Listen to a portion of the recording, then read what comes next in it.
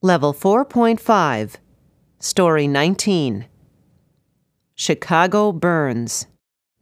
Track 1. Key words. Read along quietly while I read the key words and their definitions. Firefighters. People who put out fires. Alarm. Warning. Watchtower. A tall structure used to look for trouble. Control. To hold back. To restrain. Stop the CD. Use the title, picture, and keywords to help you write a prediction. Chicago Burns. Track 2. Read along quietly while I read. A terrible calamity is impending over the city of Chicago, warned George Francis Train on October 7, 1871. The very next day, the worst fire in Chicago's history began. At around 9 p.m. on Sunday, October 8, 1871, a neighbor noticed a fire in the O'Leary's barn. The people in the downtown watchtower soon saw the flames, but they sent the alarm to the wrong fire department. By the time firefighters arrived, several houses and barns were already burning. The firefighters could not control the fire. It spread quickly, burning from the southwest side, through downtown Chicago, and into the north side. Fortunately, it started to rain about 26 hours after the fire began. Unfortunately, the fire had already done a lot of damage. The fire had destroyed over 3.5 square miles. Almost 100,000 people lost their homes, and about 300 lost their lives. No one ever found out what started the fire. But people did learn a lot about making buildings more fireproof and preventing future fire disasters. In spite of everything, the city of Chicago did not die. The people of Chicago rebuilt it very quickly. Today, Chicago remains a large and important city. Chicago Burns. Track 3. Read along for a second time.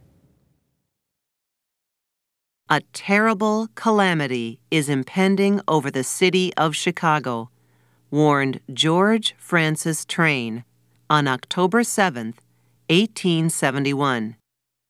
The very next day, the worst fire in Chicago's history began. At around 9 p.m. on Sunday, October 8, 1871, a neighbor noticed a fire in the O'Leary's barn. The people in the downtown watchtower soon saw the flames, but they sent the alarm to the wrong fire department. By the time firefighters arrived, several houses and barns were already burning. The firefighters could not control the fire. It spread quickly, burning from the southwest side, through downtown Chicago, and into the north side. Fortunately, it started to rain about 26 hours after the fire began. Unfortunately, the fire had already done a lot of damage. The fire had destroyed over 3.5 square miles. Almost 100,000 people lost their homes, and about 300 lost their lives. No one ever found out what started the fire. But people did learn a lot about making buildings more fireproof and preventing future fire disasters. In spite of everything, the city of Chicago did not die. The people of Chicago rebuilt it very quickly. Today, Chicago remains a large and important city. Chicago burns. Track 4. Read along for a third time. A terrible calamity is impending over the city of Chicago, warned George Francis Train on October 7, 1871. The very next day, the worst fire in Chicago's history began. At around 9 p.m. on Sunday, October 8, 1871, a neighbor noticed a fire in the O'Leary's barn. The people in the downtown watchtower soon saw the flames. But they sent the alarm to the wrong fire department. By the time firefighters arrived, several houses and barns were already burning. The firefighters could not control the fire. It spread quickly, burning from the southwest side through downtown Chicago and into the north side.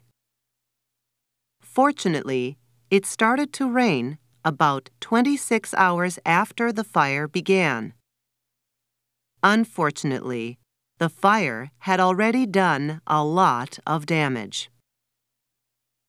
The fire had destroyed over 3.5 square miles. Almost 100,000 people lost their homes, and about 300 lost their lives. No one ever found out what started the fire. But people did learn a lot about making buildings more fireproof and preventing future fire disasters. In spite of everything, the city of Chicago did not die. The people of Chicago rebuilt it very quickly. Today, Chicago remains a large and important city. Stop the CD and then practice reading the story.